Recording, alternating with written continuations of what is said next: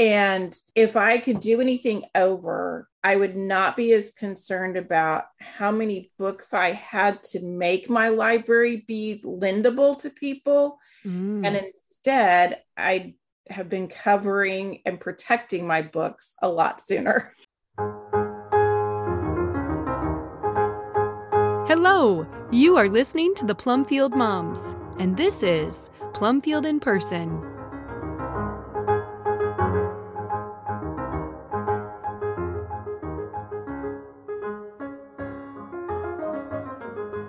Hello, friends. Last summer, we had the great joy of chatting with our friend Kathy Seeger, who is a library lady. In that conversation, we had a great opportunity to better understand what a Living Books library was and what a Living Books librarian does. After that wonderful conversation, we reached out to a few other library ladies and had a great conversation with them in September. That conversation made it very clear to us that we were going to need to have library ladies on a regular basis. To get started, we recorded that conversation and broke it into 2 episodes. This is the first half of that conversation. Tune in next week for the second part. Hi, I'm Diane Pendergraft. I'm here with Sarah Masaryk, and we have the library ladies today, and we're so excited about that. We have with us Mary Schubert, Sherry Early, and Sandy Hall. Ladies, thank you so much for being here today. As you know, we have interviewed Kathy Seeger. We've known Kathy Seeger for years. We knew her from Potato Peel Pie and Tole Leche and all those places. And we had a lovely, lovely conversation with her last summer. And she brought us into this amazing world of living book libraries and the librarians who make those happen. And we said, we need to do more of this. We need to talk to more of these librarians. Each library has its own story. Each lady has her own way of doing it. And yet they're bound together in this common love for the good, true, and beautiful books. And so we were chatting with our good friend Tanya Arnold of BiblioGuides. And she said, oh, I know library ladies. I'll connect you with the library ladies, Sarah. And so she told us first and foremost to contact the 3 of you. So we have really enjoyed getting to know you on email and Signal and Facebook over the last 6 weeks, 8 weeks, something like that. Something like that. So thank you so much for being here today. You're welcome. We're glad to be here. Thanks for having us. I'm looking forward to the conversation. Yay. I think that one of the things I'm most curious about is how you started, because were you independent and then you discovered each other, or did you hear about somebody else's? What made you think about it in the first place? I was at our homeschool convention. We did not start homeschooling our kids until some of our younger ones were starting school. And I had met Jan Bloom from Books Bloom at our homeschool convention and got to know her for a couple of years. And in May of 2012, she and I were just chatting and talking. She had a lot of books in her library that were the same as my dad had. And at the time they were living in my hometown. So we had really connected that way. And she started talking to me about a Living Books library and this convention and these people that I didn't even know about. I'd never heard about. I was just getting used to Living Books from starting kind of homeschooling with Charlotte Mason. And that's how she connected me with our Yahoo library group at the time, the librarians group, and the homeschool convention that was going to be taking place with the Cottrells. And unfortunately, I couldn't attend it, but I kind of feel like I at least helped inspire them to do the recordings of the convention. Oh, yay. Conference so that we could start it. And then that's how I got to know Sandy and Sherry. Sandy was recently widowed, and her story was kind of coming through in the feeds. And she was getting ready to move her library to one of her children, I believe, up north. And so then I've kind of followed her through the time. And then I got to know Sherry just because she was one of the other mentor librarians on there. And I came across her picture book preschool curriculum. Yes. And that inspired me to start adding more picture books to my library. It also became a way for me to have a good excuse to keep books that I wanted and to keep educational materials that I wanted. And it also became a creative outlet for me. So happy to hear you say that, though, because that's what I want as an excuse. Homeschooling for me was an excuse to continue my education. And now I have grandkids and they don't live in my house, but I do, I need that excuse to keep all my books. Right. I love doing Plumfield because I can justify buying books. And then I always say to my husband, oh, they're doing double duty. We're using them for school and I'm reviewing them. It's good. Right. So it's not totally altruistic. So I feel better. All right. Yeah. How about you, Sherry? Well, my library is definitely an excuse for collecting more books and become that anyway. I actually have very impressive sounding degree in library and information science. But, well, I want to say right up front that that's not necessary for running a library, but I have librarian genes in my blood or something. And I thought about having a library of some kind all the time I was raising my children and homeschooling. I have 8 children. So when the youngest one started growing out of the picture book phase, I took that as an opportunity to get rid of some of the junk that we had acquired. Right. But I didn't want to get rid of the good books. Right. But nobody was using them because I didn't have any grandchildren at the time. Oh, and then I had children moving out of the house too. So I had some room to have a library. With 8 children, there really wasn't a whole lot of room to do this in my house, and I didn't have any other space for it. Yeah, all that kind of came together at the same time about 8 years ago, maybe. And so I thought, oh, I could loan these books to other people. Maybe there are a few other books that they might want. Yeah. Anyway, so. Did you know other people were doing it? I saw at some point an interview with Liz Cottrell and Emily, her daughter. There's a video online of a tour of Liz Cottrell's library and stuff. I think I already thought about it, but that did help gel things. Kathy Seeger mentioned Liz, that same video. So, and I think we forgot to link it in our show notes to her episode. So we're going to make sure we do that for this. Yeah. How about you, Sandy? We started homeschooling in the late 80s and the early 90s in Michigan. And Michelle, that wrote Truth Quest History, had started a lending library in Traverse City. And so when I started using Truth Quest, then this interest in more and more of these older books came about, and those are what I started searching for. And then I started watching Valerie's Living Books website to know what to collect, and watching Michelle's guides that she had for Truth Quest. And then the Yahoo group, the Homeschool Library Builders, which is still going, by the way, if anyone else is interested in joining that. It's still active, not quite as much as it used to be, because now all the Facebook has kind of taken over that realm. But the ladies are still there. There's still a list there of books across or libraries across the country. So that really was the start of an interest in this. But in reality, like, we were members of a large church in Michigan. My husband was pastor on staff there.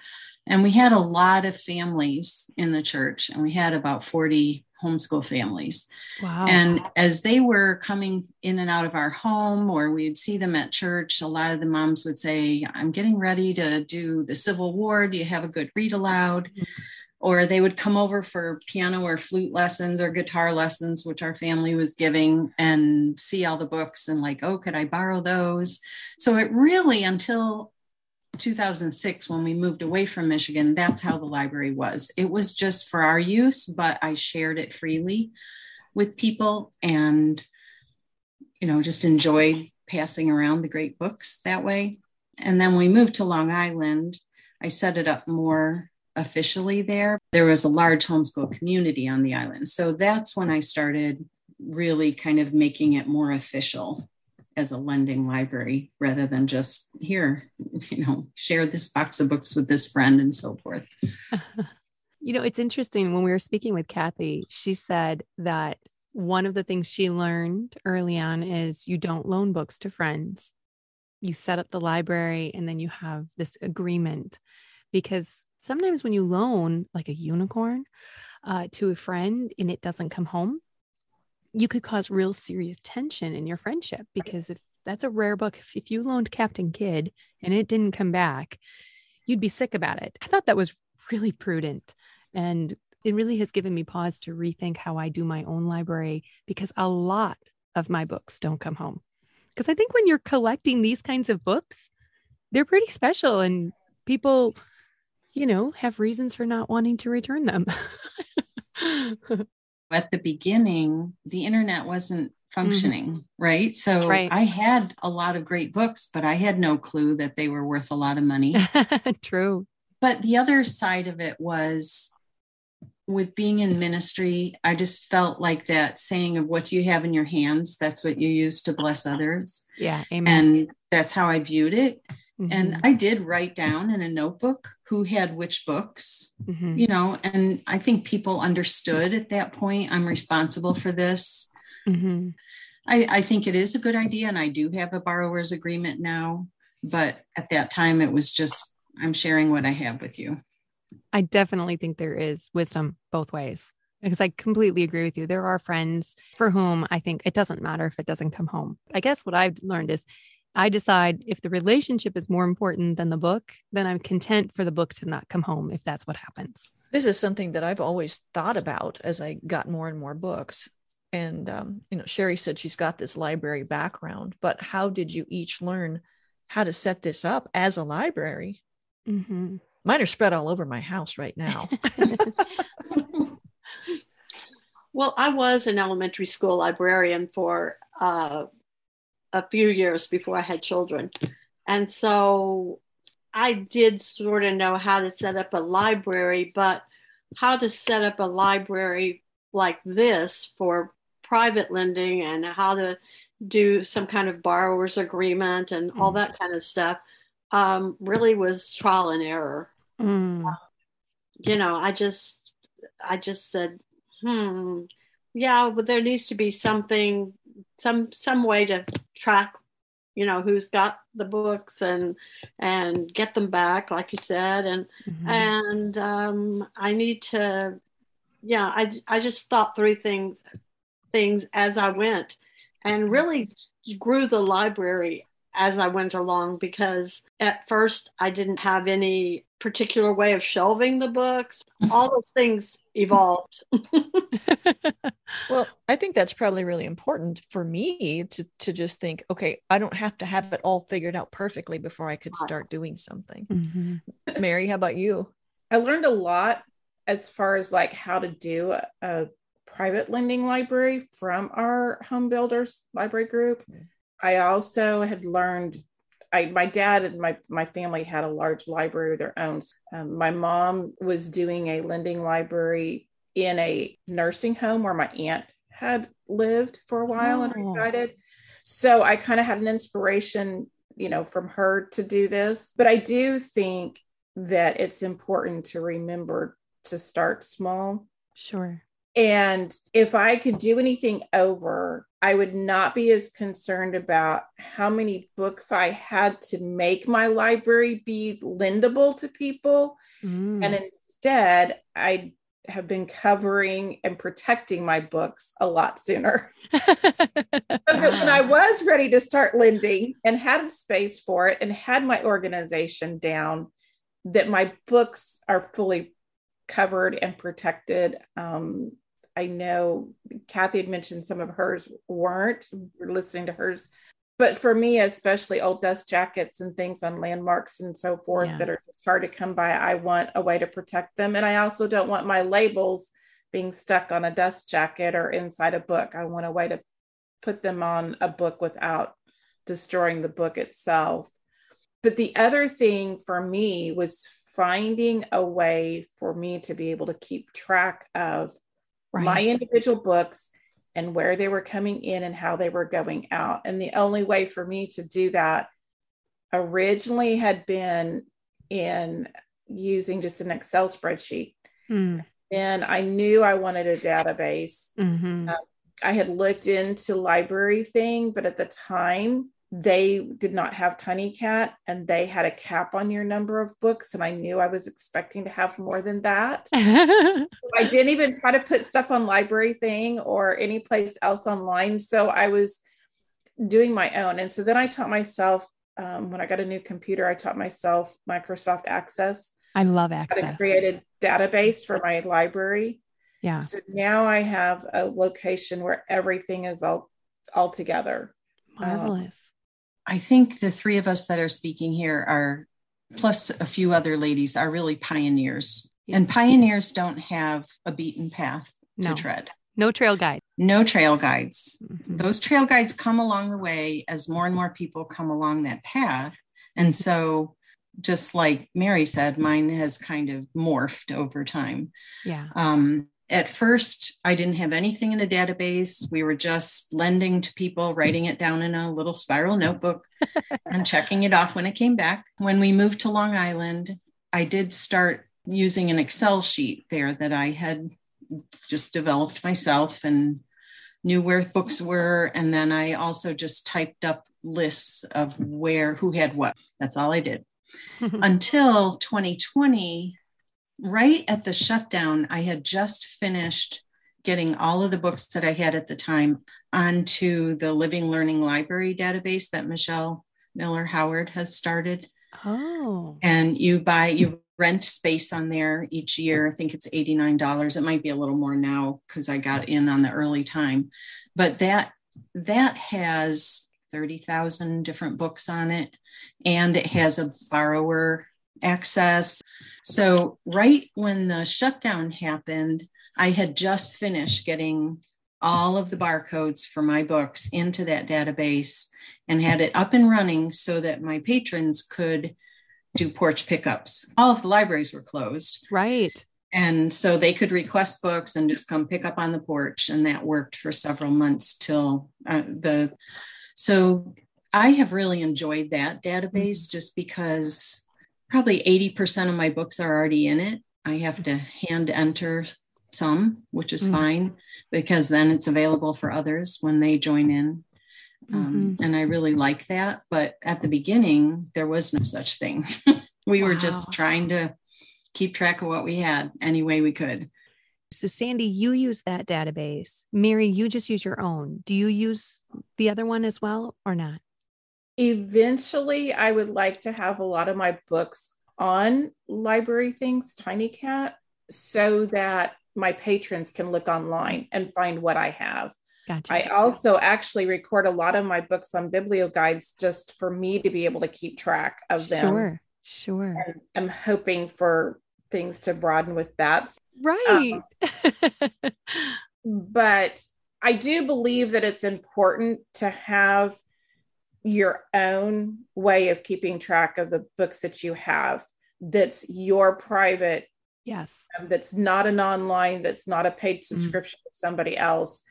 So that if something ever comes about that something on their end would crash or you'd have to separate or whatever, that you've got your own way of keeping track of what books you have. I want it online because our library system locally, that's the way I always borrow books is I just go online. I don't go into the library very often. No. Yeah, I always look mine up online as well. Sherry, what about you? I use TinyCat with Library Thing. It's been really easy to use. The interface is really easy. They're set up for people with just home libraries to put those on Library Thing and stuff. So I use that. And then I use BiblioGuides more for discovering books, but I have my books on BiblioGuides as well.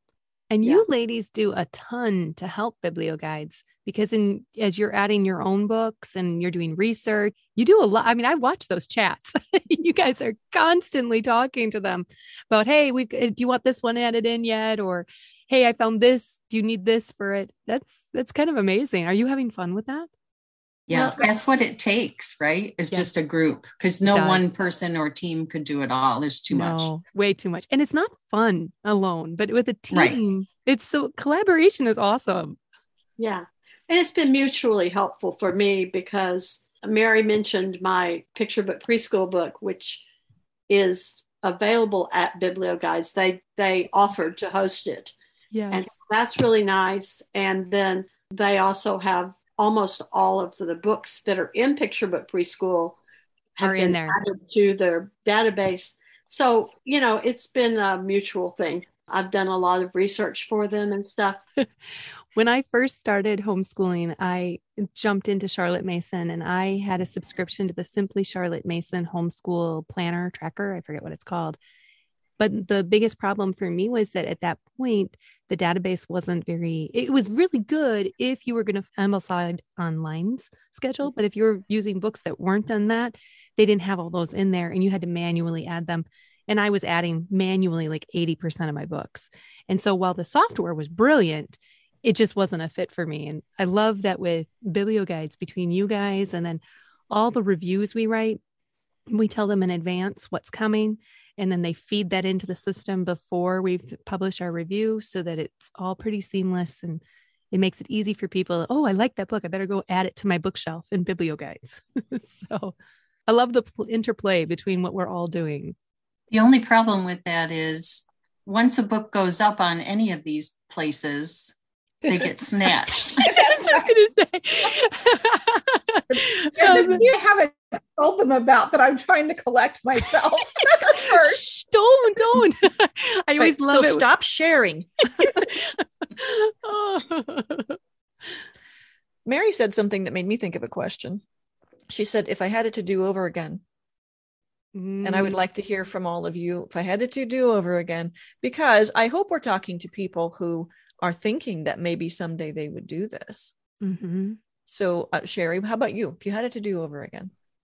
Actually, I can't think of anything. I thought I've enjoyed the journey. And like I said, it didn't start out with me having everything all together. I was adding books to my database as I checked them out. No pitfalls I could avoid? I'm empty. Oh, great. Sandy, how about you? The hardest thing for me has been moving it. Yes. Yeah. I've moved it too many times. And I don't know how you could avoid that there's by no just way knowing you ahead can, of time. Yeah, there's no way you can avoid that. It just is what it is. Yeah. And the books go with me wherever I go. And even when the church needs to put new carpeting in. Yes, that hasn't happened yet, so we'll see. I'm thankful that they let me be there. So, Sandy, right now you're housed in a church. Yes. You started off in your home, though, correct? Yes. So Yes. Sherry and Mary, Sherry, I know you are in your home, right? Yes. Mary, what about you? Where is yours? So we started in our home that we have still on the south side of our town. And then in, I guess, March of 2021, or before that, a little bit, my husband said, we've got to buy a new house for your library. We'd been looking before and it became imperative again. So we have a new house. My library is housed in 3 of the rooms. Wow. Plus the boxes that are all over. Because we also had a lot of family interruptions with, I know we were talking about how to make the balance between family and the library. And so the dream that got planted in 2012 started sprouting. And then I had several deaths in my family of aunts, uncles, my parents, another one that I was building the library in between all of that. Mm-hmm. And then afterwards, it became my buying books became my grief. Catharsis. Yeah. Catharsis. Thank you for the word. Sure. And so that's why I say don't despise the small things, because now I have so many books and boxes of books, and I've like got books on the shelves, but still boxes of books I'm trying to catalog and get organized. But no, we have our books in our home. I wanted them under my roof. Sure. So that's where they're at. Oh, marvelous. So that's kind of intrusive on your family life, right? It is. And yet when we looked for a new house, we were looking for a house that could house the library. Former house, I had books in my entryway. I had one of my children had moved out. I was moving books into that room. Oh, honey, so glad you graduated. Out you go. I need your room. So when we were looking for a new house, we were looking for a house where we could house the library and hopefully still have open space that could be family for when the kids could come in, to be kind of a mobile. So it's kind of our retirement home. And there's a lot of things to be gotten rid of too. So. Am I hearing that none of you really officially started while you still were homeschooling kids? I did. I was lending casually, and then when we moved to Long Island in 2006, I still had 2 at home for the next 6 years there, and lent out there too. Great. But it was our library for our schooling too. Right. Mm-hmm. Right. You know, the family joke is, yes, Mom, we know you have a book about that.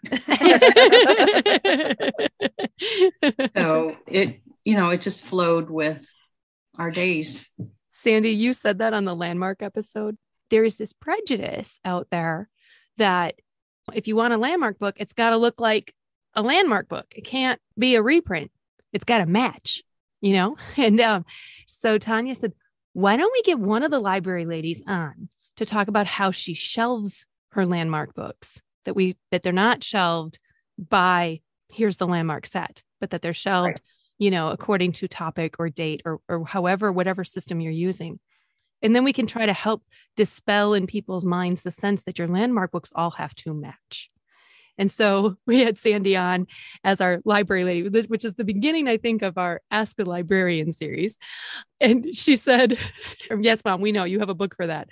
I was editing that the other day and my kids just laughed out loud. They were like, oh, that's your kind of person, Mom. I will say I was quite thrilled to find that the Captain Kidd had been republished, because that's one of them I don't have, because the Landmark books is how I actually got started in looking for old living library books, because when I was looking in like Kathy Duffy's homeschooling book, when we started homeschooling, because we didn't start homeschooling our children until our oldest was a senior and our youngest was going into kindergarten of our 5. And I saw Landmark books were listed, and I'm like, those are on the shelf in the basement of my parents' home. Oh. And then we had All About books. And that's how I came across Jan Bloom's, her booth. And that's how she and I started talking. And that's how the Library C got birthed. And so my focus has been to collect the Landmark books. Yeah. To add to what my dad had found. And so. How did your dad have them? Did he get them one a month in the book of the month? No, they actually were on, my dad was a mathematics professor, and the ones that he had were on a sabbatical to Chapel Hill, North Carolina. And he had picked them up at a used book sale. Wow. And he used to always write in his books where he got them and the date. And I think a couple of them he paid like 50 cents for. Oh. Well, you'll hear in the Landmark episode how Jill got her Captain Kidd? No. She was at, I think it was a library sale, and it was 12 books for $1. So she's just filling bags. And she sees Captain Kidd and just grabs it. She gets it out to her car, takes a picture, and says to Tanya, I think I need to print Captain Kidd. She said, I paid 7 cents for this book. And Sandy, aren't you the one who got Captain Kidd for $20? Yes, $20 on eBay. Oh, wow. Well, in the middle of the night. I didn't even know. I mean, I had some landmark books in my library just that I had picked up here and there. And I didn't know Captain Kidd was a unicorn. And then some people were talking about it. And I looked on my shelf and I hadn't read it at the time. And it was there. I was like, Oh, wow. hey, I own this book. Wow. I think that's the thing with we older ladies, I'll put all three of us in the same near category, I guess, is we gathered these before there was the term unicorn. We gathered them before they were known to be rare. We just grabbed them because they looked good. You just go down the shelf at every book sale, just looking for those older library bindings. And if it had landmark, great. But I wasn't even aware of all of the different series and everything when we first started collecting. And I do have compassion for younger moms that are trying to find great books, because in a lot of parts of the country, they're gone. Those library sales do not have the old stuff anymore. And I think that's part of my passion about my library is it's a 45-year collection, but I could never start over. And I have such a passion to hang on to these. I think Michelle calls her library a children's preservation library, the one in Northern Michigan, Children's Preservation Library. And it is. That's exactly what it is. Well, Sandy, I completely agree with you. And I know we talked about this in the Landmark episode, that these things, they're just not gettable for young moms. Tanya and I were saying that we're kind of the end of the train when it comes to moms who could easily go and buy lots. Like I'll pay $75 on eBay and get maybe 15 books. That kind of thing doesn't exist anymore. Now your lots are, here's 3 of them for $50, and those are the ones that are super common. It is really difficult. So these libraries are incredibly, incredibly important. And I think, is there anybody who has collaborated to do a library? Are you aware of any homeschool moms who've gotten together and said, well, I have this and you have that, let's put it together? No, I don't know of any. I do know that I receive donations from people when they have something and they don't have room for it or don't have a way, and they know I'm doing the library. So nice. Yeah. But I think it's important for people that are listening that want to know how to get a hold of somebody that has a library to realize that a lot of us have memberships. We do have fees. And some of us, like, I'm kind of in that in between. I started collecting more of my books when I still could go online and find them for cheap if I wasn't getting them locally somehow. But most of what's available now, if you can't get it, like just come across it and find it, and you want to be able to finish a collection of a series, you're going to have to pay for it. And that means that books in my library, I spent more money for my books than maybe Sandy or Sherry did in how they acquired theirs. And other people that are trying to build libraries, the same for them. And so somehow we have to not necessarily offset our costs, because there's no way that anybody could pay back for what I've put into my library.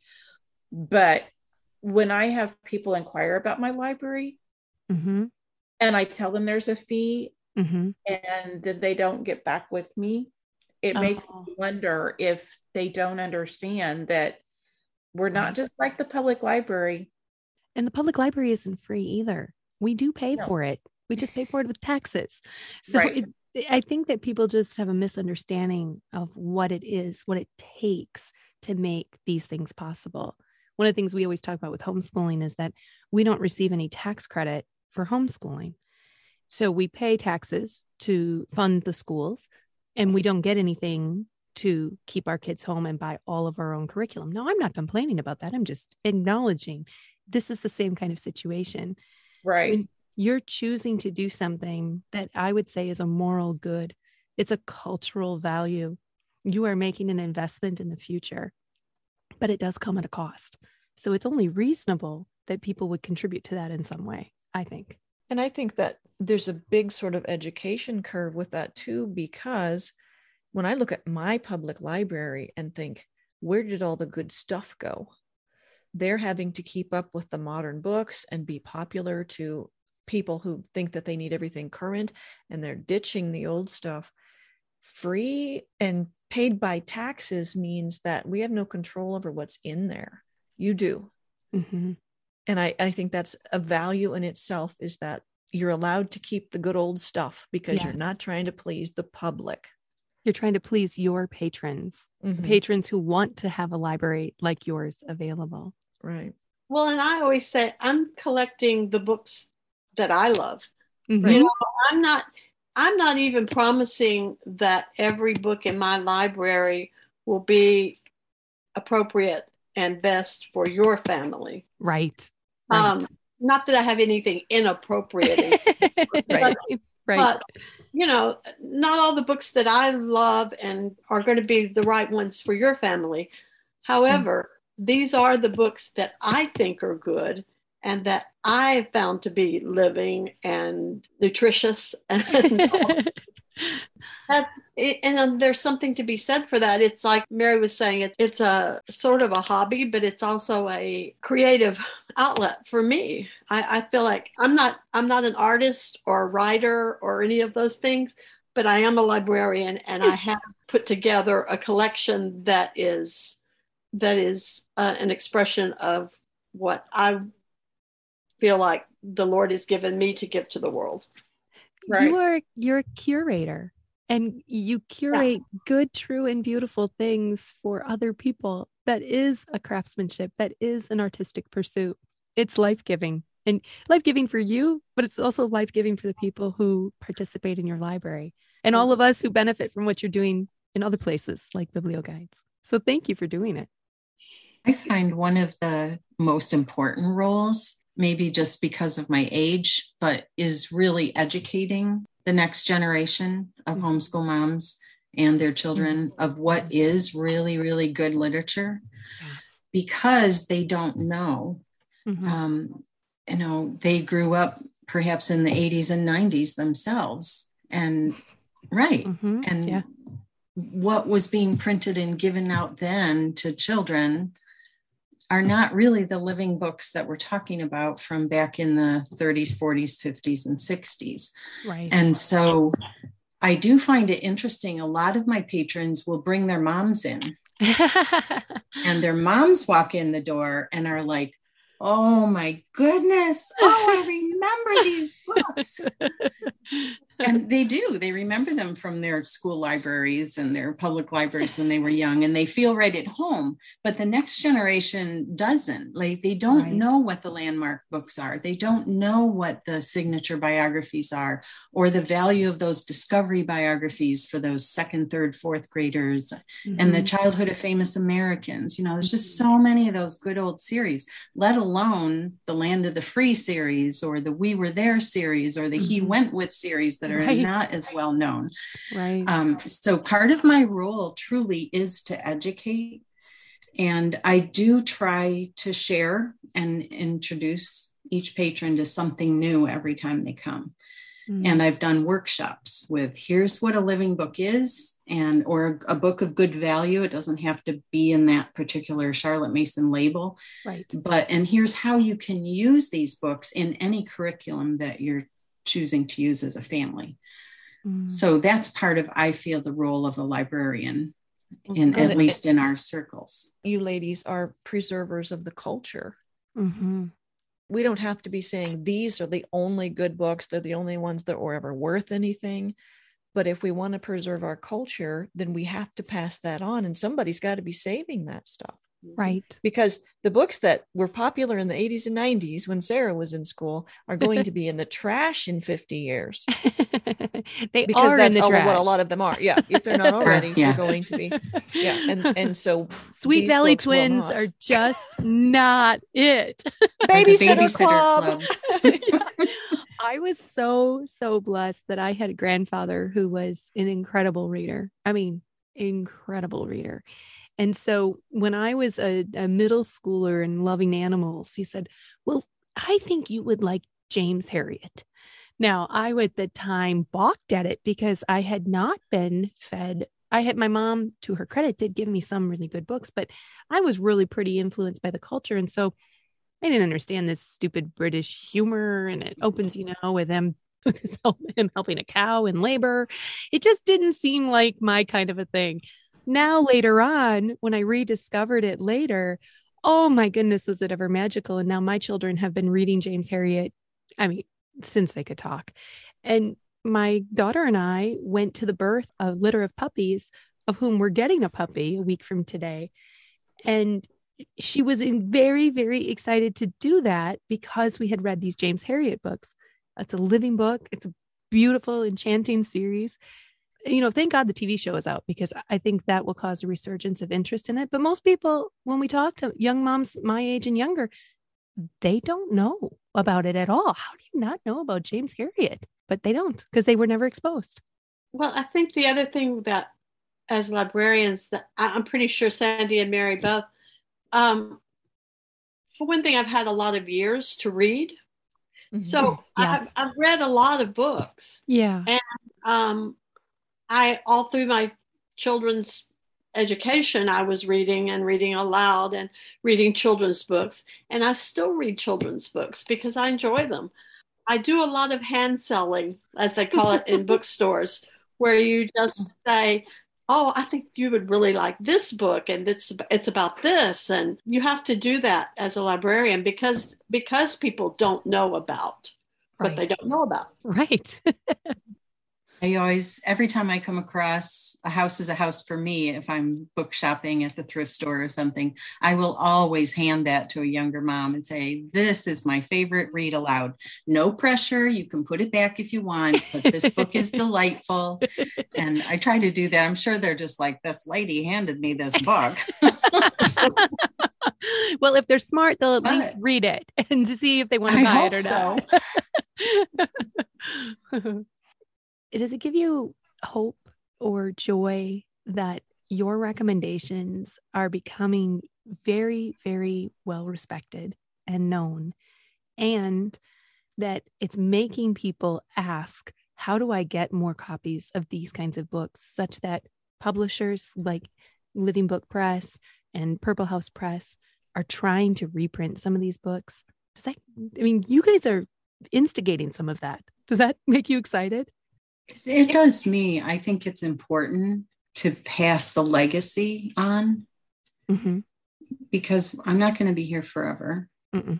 And the next generation needs to pick up the mantle and provide what's beautiful for their family and their children. And with the degradation of the literature in our culture, generally speaking, if this is gone, if the good things are gone, what kind of education are the next generation going to have? Right. So I value it highly. I think it's very important. And whether they get printed or reprinted or not, because obviously they can't all get reprinted, right. But it gives me hope that the next generation, like you and like BiblioGuides ladies that are younger than I am, are choosing to cultivate this culture of great books. Yeah. It gives me hope as a person. I was just thinking that, I don't like to live or market my library out of fear, but I read a lot of current children's literature. Mm-hmm. And there are some really good books that are being published and have been published in the last 10 years or whatever. Yes. However, mm-hmm.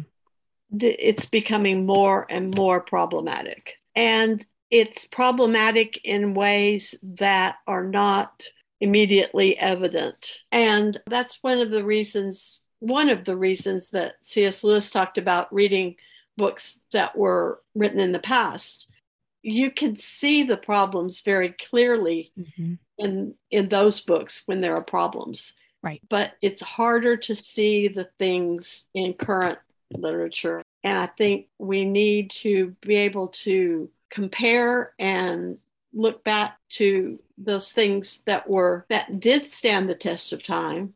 Right. So that it shines a light on what's being in lots of ways, and just the language and vocabulary of the books. Mm-hmm. You know, you read a book that was written 50 years ago for children, and the vocabulary is so much more sophisticated. Yes. Mm-hmm. And you go, oh, and children read this. Mm-hmm. They probably could read things that are more sophisticated now too. Provided that, yeah.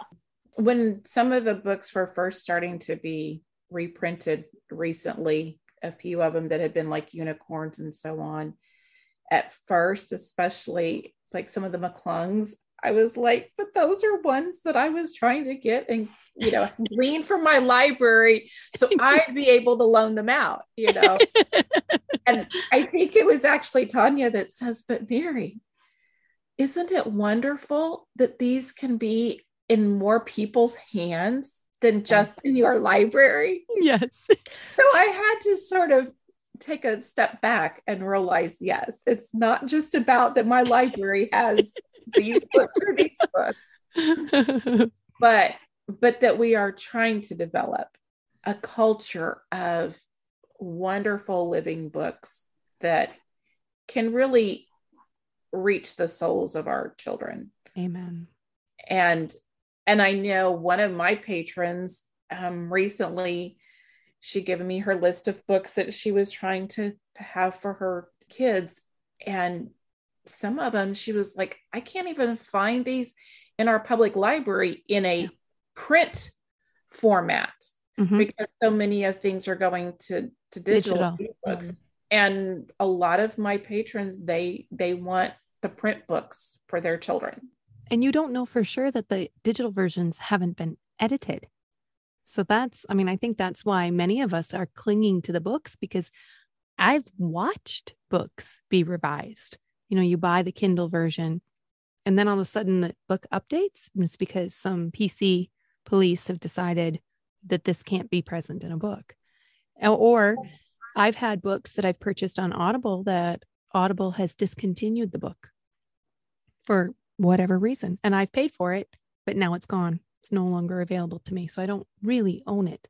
But you know, Mary, you know what I was thinking is, if you have those books on your shelves, you can help mamas with their Christmas shopping.